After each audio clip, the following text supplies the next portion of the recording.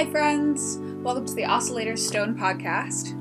Today's guest is a transformational sorcerer and former cult leader, quote unquote, who has employed the tools of esoteric magic and tantra with hundreds of professionals, fringe dwellers, and entrepreneurs to uncover the sacred core of their own being. Without further ado, here is Michael Author. So welcome, Michael Author, to the Oscillator Stone podcast. How are you doing? Thank you so much, Scout. Thank you for having me. I'm well. You know, there's always a lot moving, and I'm here now. Nice. Yeah, nice and succinct and relatable. So today we're going to be talking about cults and culture together. I want to ask you, as a former cult leader, do you have any insights on what the difference between a cult and just like a niche counterculture is? You know, there's something about the term cult that kind of really gets people a bit freaked out. And so what's the deal with that? And are all cults dangerous? Well, I'll answer the last question that you asked first. And no, not all cults are dangerous. And however, what differentiates a cult from a niche subculture? I think we can look back at the historical use of the word cult, right? Oftentimes it was used as an indication of almost a religious sect that was focused around a particular deity or something like that. So for example, the cult of Mithra, right, was a collection of people, particularly within the Roman Empire, who venerated the god Mithra. People have later called him like a sort of a Jesus-y like figure. There's, you know, the cult of Isis, of various mystery cults throughout history. But I think what people are often more familiar with is the idea of the Jonestown, sort of thing, the prototypical cult with the charismatic leader that, kind of brainwashes its people into submission to an ideal. And I think that would be an example of a dangerous cult. However, I think what differentiates a cult is usually that there is a particular object surrounding which the culture is formed. It's an object, a deity, or like a principle that is, or even a kind of a guru that it organizes itself around. Mm-hmm. That's how I would define it. Some people just like to say the word cult, it basically just means a culture. I've heard that on a number of occasions. I don't typically tend to take that stance myself, but yeah. Does that answer your question? Yeah, it does, because I think of one of the definitions of cult, one of the more scholarly definitions of cult, is that it is countercultural in a very particular way. So there's something relatively ironic about counterculture itself, where it is almost sort of mainstream in its rebellion against what is mainstream. And with a cult, there's often elements of secrecy or in-group, like there's a very particular sort of in-group, out-group dynamic that plays out in the context of a cult, where the religiosity is very much intertwined with like the intimacy between the members. They know something that the outside world doesn't know. Yes. There's something really special about them.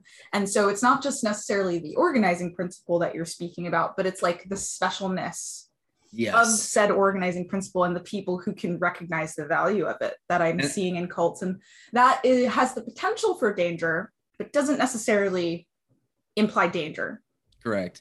And I've also noticed that in cults, there are typically initiation rituals into the cult, which create that feeling of specialness, because there's a shared experience that's so outside of the realms of anything that most people normally experience that it creates a sense of unity among them. So would you say that there's something intrinsic to human nature that being in a cult sort of speaks to? And is that why, we've been organizing in cults for so long? And if so, what is that sort of human nature element? what I've found is that people who are drawn to cults are often people who have a particular wound surrounding family and belonging.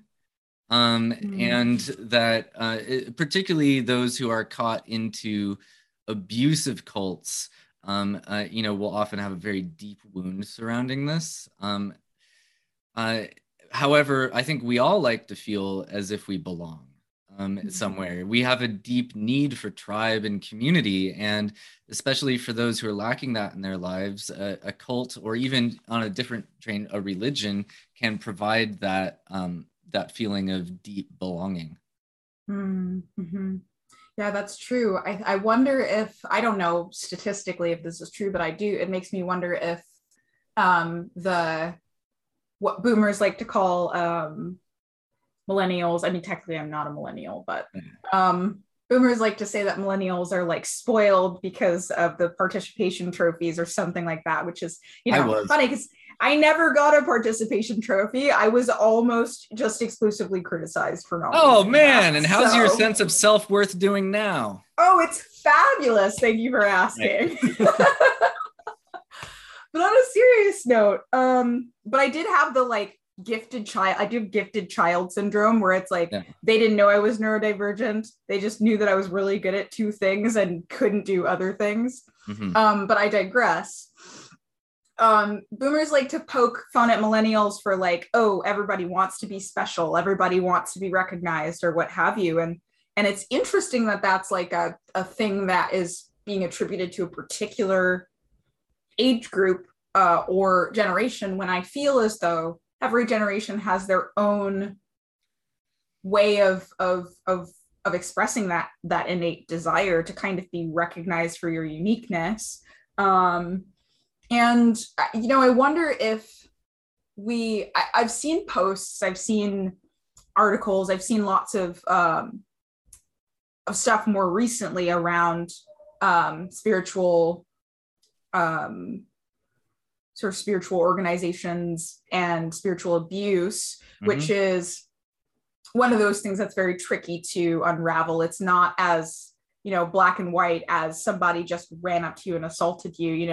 It's so multifaceted. There are so many layers to it. It starts psychologically and then often escalates over time. So I'm just curious if younger people are more susceptible to this due to kind of cultural differences, generational differences, or if is this problem increasing in its impact, or has it always kind of just been a problem? Well, it's hard to say because we live in an age where connection is so much easier to create. We can just type a message to anyone, anywhere, all over the world. And so it almost has this sense these days that any wound that you have is going to get activated, and you're not going to just not happen to stumble across it because you live somewhere that's not near anyone who would activate it. So I think the people who are like meant to find cults now can very easily. So is it becoming a bigger problem? Well, I mean, you could look at, like, for example, a high profile thing recently has been the Teal Swan thing. You've been following that at all? I haven't watched haven't actually. I stopped caring about Teal Swan almost 6 years ago. Right. But you and I both know who Teal Swan is. Right. And so this is a person who's reached millions and millions and millions of people and has created a basically a cult of personality around herself, and it's just, and there's many other of these like internet gurus who have formed cults around them, and some of them have been taken down, like Swami Nityananda was another one recently, who Indian cult leader who was very popular in the West, and actually know a couple of people who were involved in his cult. That the whole thing disbanded, but a lot of damage was really done in that cult. The Teal Swan thing is a little less cut and dry, but is it becoming a bigger problem? I think it's in the United States at least, and I can't speak to other countries. It's been it's been a problem for, I mean, honestly, I think that there are probably some ways in which our nation was founded by cult-like or at least extremely strong religious origins. So, I mean, I think it's probably always been an issue. I'm not qualified to say whether it's becoming bigger or smaller, or whether young people, I'd say that people who are a little bit younger tend to be more susceptible because they just have less life experience. In but general, to yeah. things. Yeah. Mhm. Mm-hmm. Thank you. Yeah, I know that question was a little bit vague. I wasn't really expecting a specific answer, so I appreciate you going for it. Trying to, yeah, do my best. Yeah. So, all right. So let's get a little bit more personal then. Let's talk about your experience as a former cult leader. What kind of cult did you lead, and what happened? It was a sex cult. Oh, only the best kind. Yeah, no. So I think I need to tell a little bit of a backstory to this, because so the reason I set out to form a quote unquote sex cult with my then partner, Emily, was because I had noticed, and I've had my I've been interested in cults my whole life. And I had some personal experience with what some people would call sex cults, but they did not call themselves a sex cult, right? They would have called themselves a spiritual, sexual, shamanic organization. Actually, I had my fingers in 2 to 3 of them at various times. But I went to one, and my experience of it was very mixed. Actually, I went to 2, and my experience was very mixed. I am not a joiner by disposition. However, I had at that time in my life a particular need for sexual healing. And I noticed that within the cult that I went to, there was no separation between the people who were facilitating or leading the experiences. Like, this is like a week-long immersion into basically this sexual shamanic experience. And there was no separation in terms of like the leaders could theoretically have sex with the students. And I found myself totally triggered out of my gourd by this, right? It was, and I was questioning the ethics of it. And, I'd been investigating this for many years. And I really came to the conclusion for myself that I don't believe there's a way to hold a container where the people who are in the positions of power and the people who are looking to them for teachings or for guidance can have sexual relationships. Like those two things, to me, I didn't believe that was an ethical thing. So I went to create a sex cult, right? So basically a community centered around sexuality, with 2 charismatic leaders, my then partner and I, to create it in which there would be like more of a differentiation there, and a view to I basically just had a whole different trip surrounding it than the cult that I went to, just because I believed that if I was going to criticize this cult, that I needed to actually take a stab at trying to create something of my own in that capacity. So that was why we created what was called the Super Secret Open Love Collective, which was something that we specifically said that we would not talk about on social media while it was going, and that all members would remain anonymous. So we created this at its height. I think we reached around 75 people who were regularly coming to meetings. It was digital and in person. We launched with an in-person event, which included a play party. So for those of you who are not familiar, it's a facilitated space where sexuality is available and open to be shared amongst the partygoers or participants. Now, we didn't really like to call it a play party just because we like to make it a little more mystical and magical. So our first event was called the Super Secret Magical Playground. And we had, we created some really peak experiences there. We had we had a community ritual. We had like a shibari artist come in and do a public suspension.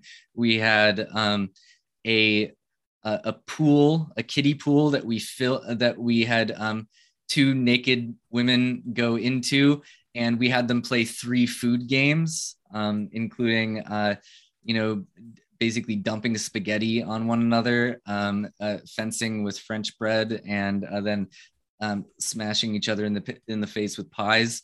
There was a lot of other stuff that happened. We had a blacklight body painting set up. We had all sorts of stuff there. So that was kind of the entrance into it. And from there, we kind of found our core group of people who we gathered to meet regularly.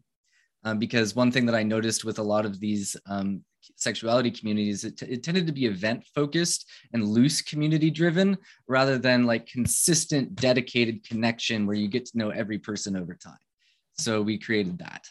It was a lot of fun. Lasted about, well, it's still going technically, but I'm not involved anymore. So that was the experiment that I went on. And from that, I really determined that I was a terrible sex cult leader. By that, I just mean I had no desire to have sex with anyone besides my partner, really, when I was a part of that sex cult.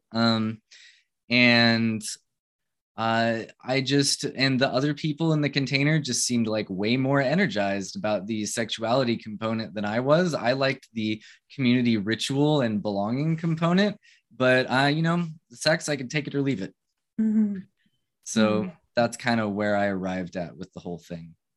I want to just quickly point out, because this podcast is sort of centered around the inquiry of what meta-modern esoteric spirituality looks like. So I just want to point out how wonderfully meta-modern a sex cult that's not really a cult is. Not really a cult. Yeah. It's like, I remember that you talked about it, like using the term on Facebook, using the terminology fake cult. And so before I get into my next question, I just wanted to point out the sort of authentically performative and Can I interject? Yeah. Okay, so we actually incorporated many components of a cult. So we required that they could not talk to their friends about the cult. We required an application process. We required a high financial investment to join. We required that people who attended our first event bring robes, cult robes.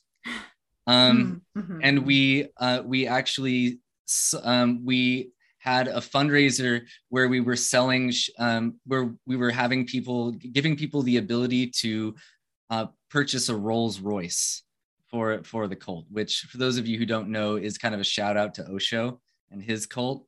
So anyways, we did incorporate cult components. Right. Okay, well, thank you for pointing that out.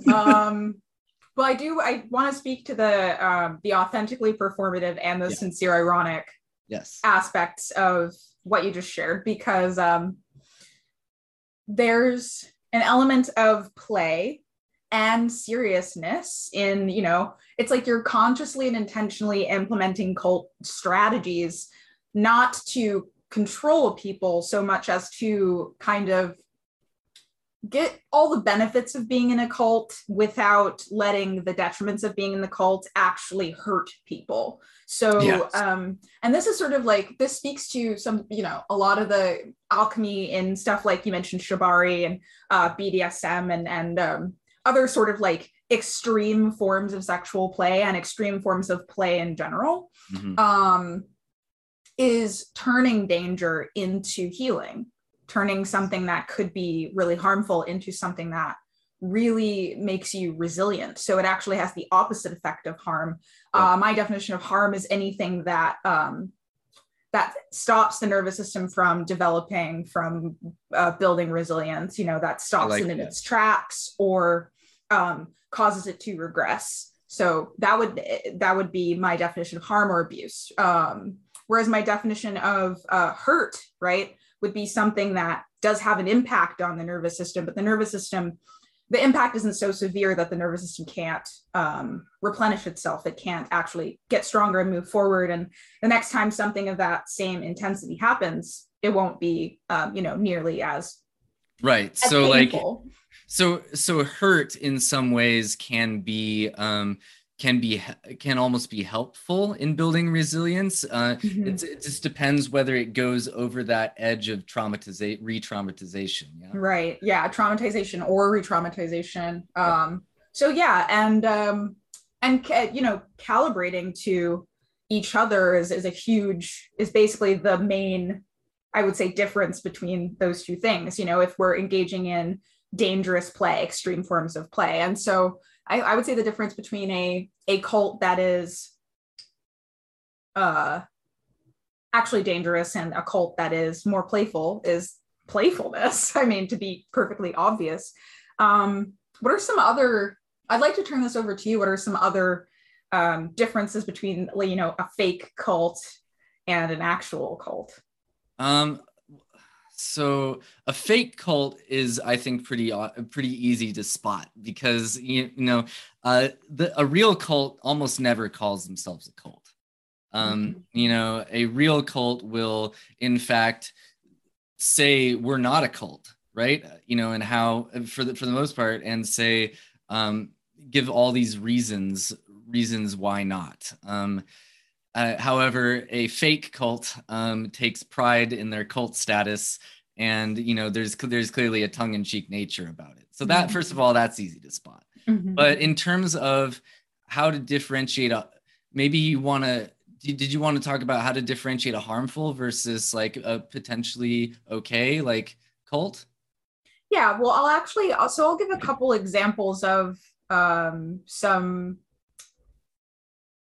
issues within spiritual communities, and I'll put links to these articles that I'm mentioning in the show notes. I skimmed through these. Yep. Awesome. So something recently came to light about the monastic academies practices within their sort of organization as being relatively harmful, not necessarily because of the actions themselves, but because the people who are trained to facilitate the exercises are not adequately trained to facilitate not trauma exercises. Yeah. So the extreme nature of the practices does not match the experience of those teaching others to implement the practices. So that's another one of those ambiguous territories of like, is abuse only restricted to people who intend to harm others, or absolutely not. Are we all capable of it?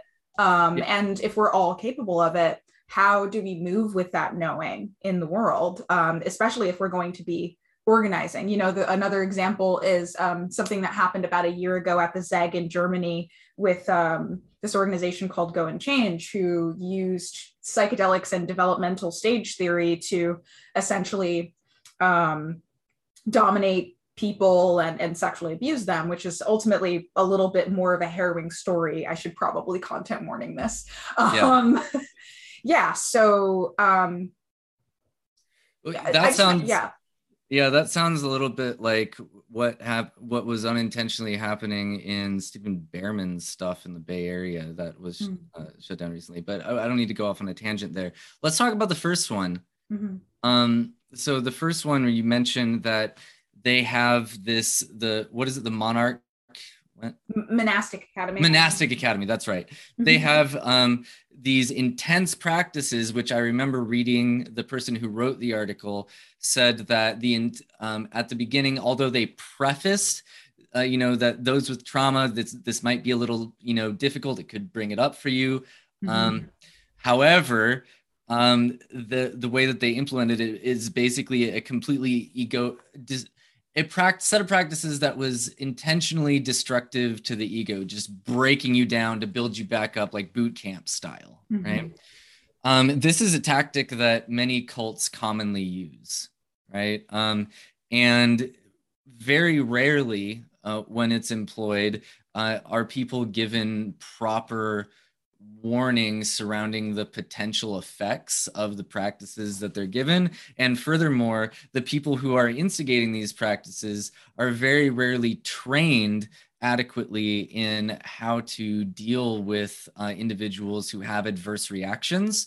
And so therefore, individuals who have like deep-seated trauma will often go into these like super either shut down or like actively try to get out or even like fight. But like the response from someone who's not trauma informed is often what is essentially gaslighting, right? It's like, oh, either you're not doing the practice well enough. Why don't you just lean into your resistance? You know, if you just sit it out, like it'll be fine. Or they'll try to shame the person into compliance or some other form, because the container is not set up in a way to be able to hold a person who's having a traumatic response and to validate them in it and allow themselves to remove themselves from it.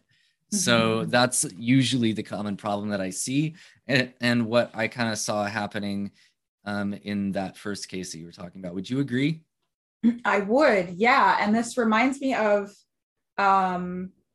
something I was reading about recently, which was the sort of relationship between FKA Twigs and Shia LaBeouf, and the kind of when we project the abuser onto others, and we don't see how, you know, something as easy as not understanding a trauma response could actually lead you to accidentally abusing someone. Now, you don't know that that's what you're doing. And because you don't know that that's what you're doing and you don't see yourself as capable of it, then we're in a pickle. Then this is where the murky territory starts to come up. You know, we think that if you're hurting someone, you're doing it because you're a bad person and you want to be hurting them and you enjoy hurting people. And I think that's ultimately pretty rare. I think that, you know, that's reserved for the sociopathic or people who, you know, who. Well, I mean, yeah. Okay. So if you're differentiating between like they're doing it intentionally versus they enjoy it, right? Because there's you can do something because you enjoy it and still have aspects of it be unintentional, if that makes sense, because we often continue in patterns that we enjoy but don't intend harm. However, knowing that it causes harm and continuing to employ it anyway is, I think, is definitely a little more rare. But yeah. Well, yeah, that's ultimately that's what I meant. The last thing you said. Yep. And yeah, I do appreciate the complexity that you're bringing into this because it is very complex. So just to make a little finer point on it, also, there's this common, everyone loves to reference the Karpman drama triangle, right? Right. Everyone does like to reference that. But there are people who intentionally create trauma responses and ruptures because it is their legitimate belief that through activating a person's victim story, what they're doing is allowing them to face it so they can reprogram it and repattern it and not be a victim anymore. So it is actually, to some people, they consider it service to inhabit that perpetrator consciousness. That's very true. And I think, you know, it takes a lot of skill to be able to do that. And it takes a lot of being able to frame a specific container to be able to do that. I personally would not operate that way. It's too risky for me. But, you know, people who decide that that's their healer's journey, more power to them, because that's a tightrope right there. Very easy to get yourself hung that way. It is. Yeah. But that's interesting because I think of like Shia LaBeouf and his sort of like troubles and reading about the story between like what transpired between him and FKA Twigs, and her talking about like just his behavior and his original statement of saying like, I've hurt a lot of people, including myself. And all I can really say is that like, I regret it.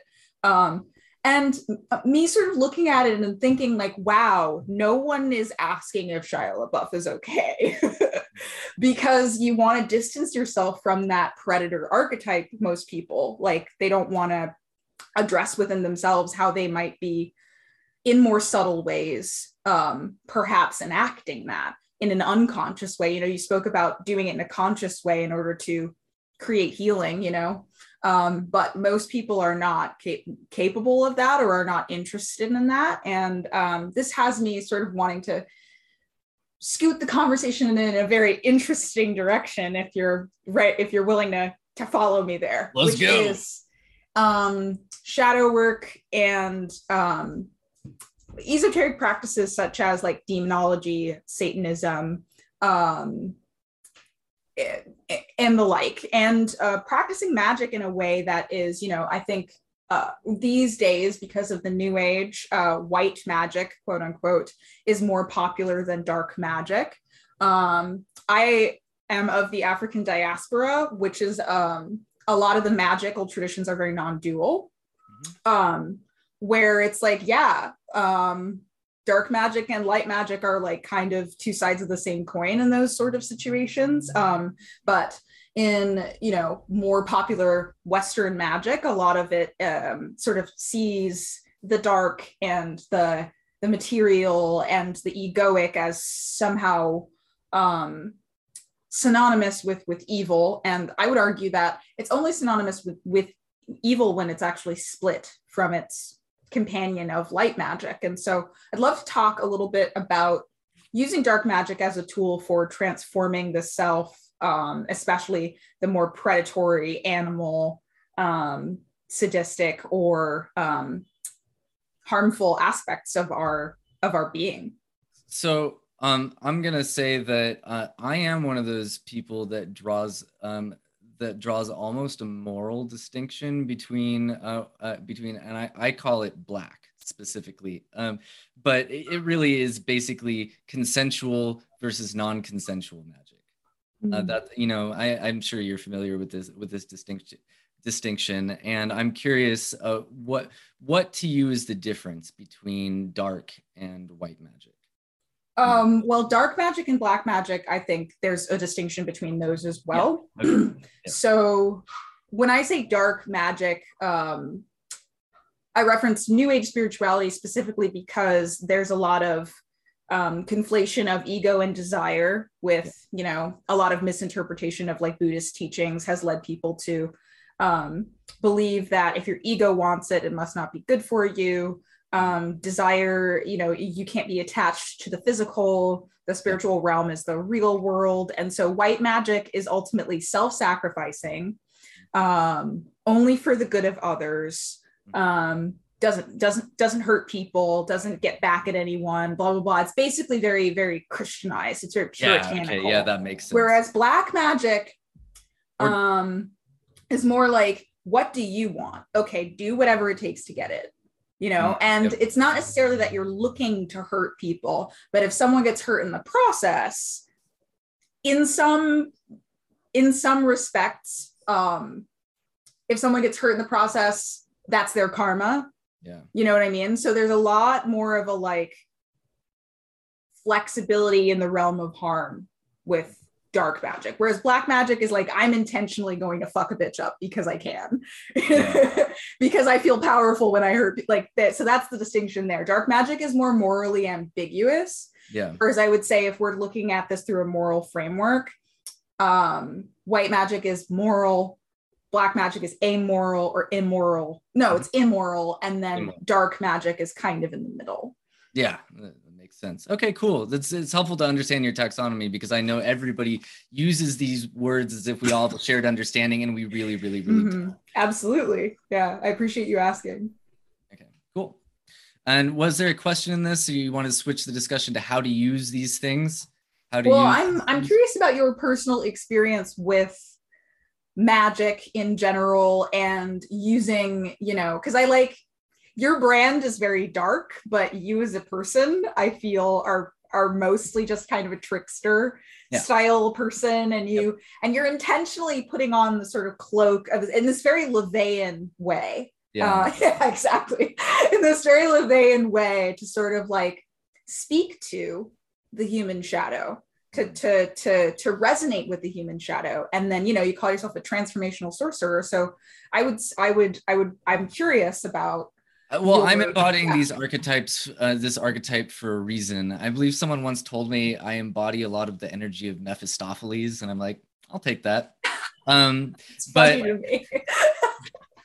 At any rate, my experience with magic, well, gosh, I mean, I had some experience with magic, but the first major magical working that I ever did, like most people's, was a love spell. Yeah, same. So embarrassing. It is embarrassing, but mine was particularly fucked up. So I decided, I'd done like some magic before, and I'd done a lot of reading, and was very careful. I'd done some sigil creation and various other things like that, but I decided I was going to do my first full blown, like, I'm going to knock this one out of the park. So I did a ritual which involved my blood, my semen, and my tears, all as well as like meditation, chanting, and prayer to infuse a particular sigil, which I then gave to somebody else. So what essentially ensued? That's just so dramatic. Yeah. I've actually have a friend who calls me the Swamp King. Like that? Yeah, just because I do have a taste for the dramatic. But anyway, so I mean, it was a blessing and a curse, because on the one hand, this person totally owned my life for the next quite a long period of time, and it's taken years to recover from the trauma that was incurred as a result of giving like my life force away to another person, essentially in a symbolic, ritualized manner. You live and learn, right? Yeah, but it really helped me understand the nature and power of magic, and particularly to differentiate between different ways of infusing your intentions, right? Let's put all of them at once, all as one thing, and give it to someone else. Great idea.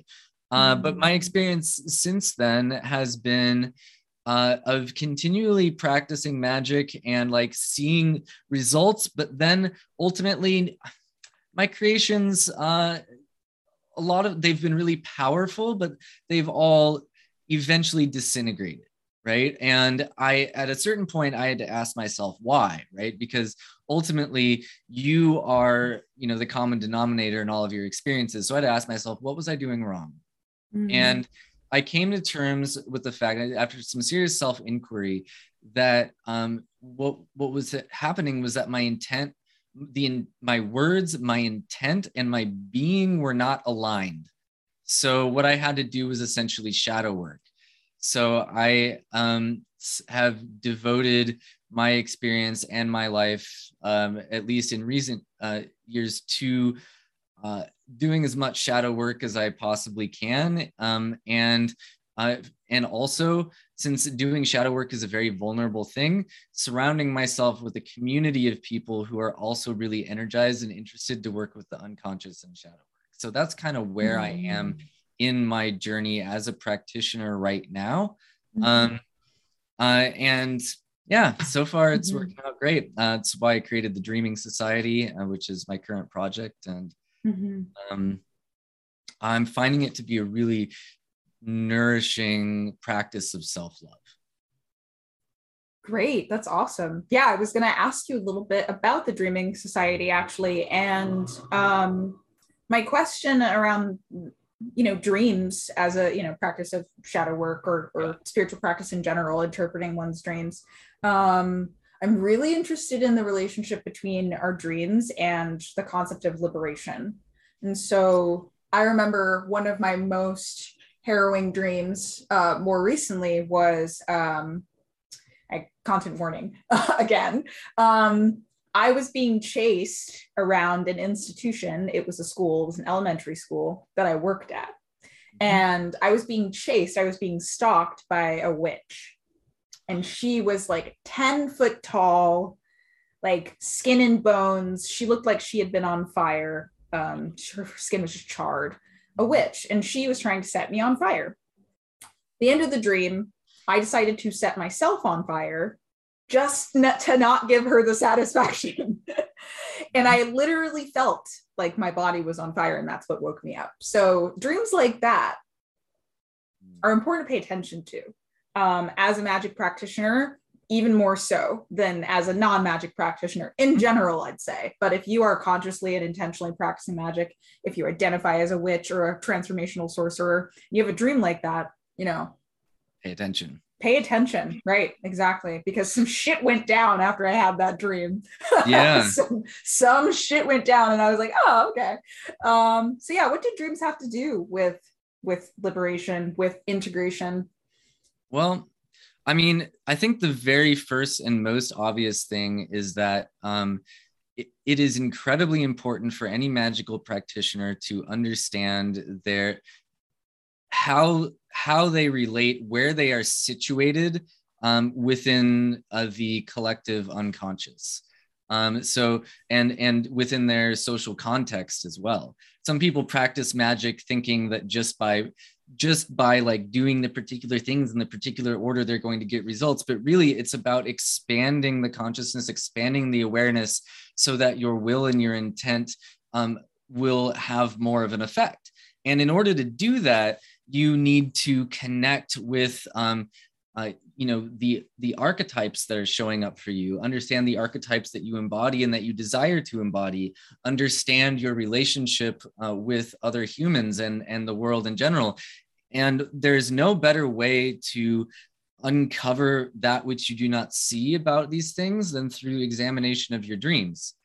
And it's something that most people don't spend a lot of time on. The role of the shaman, the witch, the sorcerer, the whatever, is to peer and to see those things which others look away from, right? And so your dreams, actually, the way I like to say it is like each dream is a mushroom that has sprouted from the mycelial network that connects all humans together, right?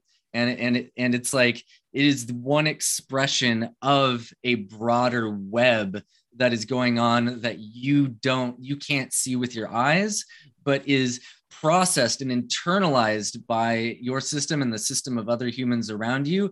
And each one has a particular message for you.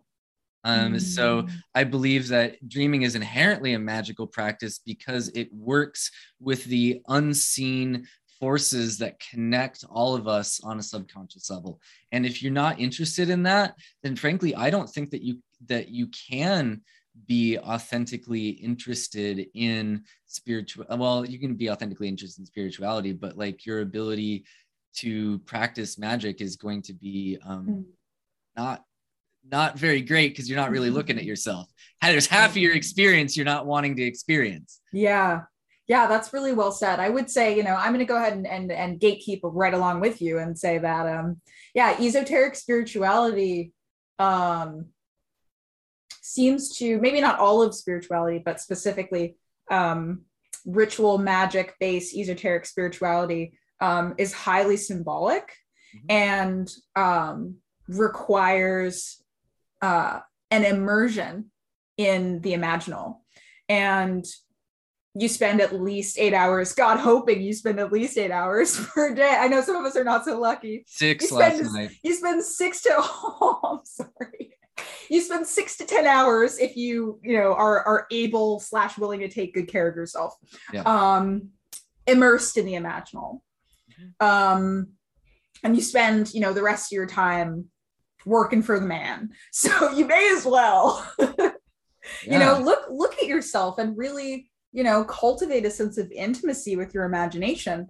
The only thing that I would say is more important than that as a ritual practitioner is to these days have a like an adequate sense-making system that doesn't try to suppress or invalidate the imaginal, but keeps it in check so that I have so many stories of how delusional I've gotten in this process. And it's a real risk. A friend of mine says madness is absolutely an outcome when practicing magic. Absolutely. I think that it's almost an initiation for most people on a spiritual or magical path, that at some point they have to have something that others that the default world, so to speak, would classify as a psychotic break.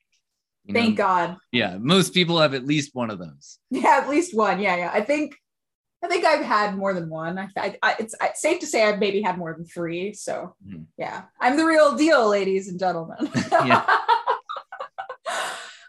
Okay. Wow. I think we're at about an hour. So I don't know. I'm all out of questions for you, but is there anything else, any cool groups you want to plug while I still have you?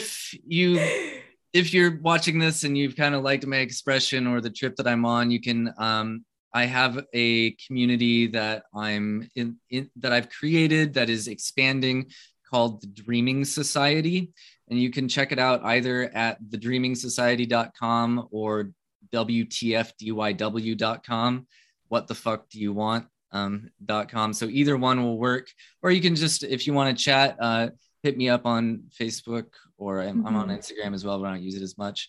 And I'd probably be happy to say hi. So awesome. Yeah, I'll make sure to make all of those things available in the show notes if you'd like to speak to Michael Author. Thank you very much again for joining me today. This was really great. And I've been wanting an excuse to talk with you for a while, Scout. So thank you for giving me the opportunity, and more to come. Thanks everyone for listening to the Oscillator Stone podcast featuring Michael Author. For more of Michael's work, check the links in the show notes, and stay tuned for next week's episode, which will feature my dad, Zekru Haru, on emergent ritual expression in the African diaspora. You can sign up for the Oscillator Stone newsletter and get future episodes sent to your email at scoutrainawiley.substack.com. Thanks again. Bye!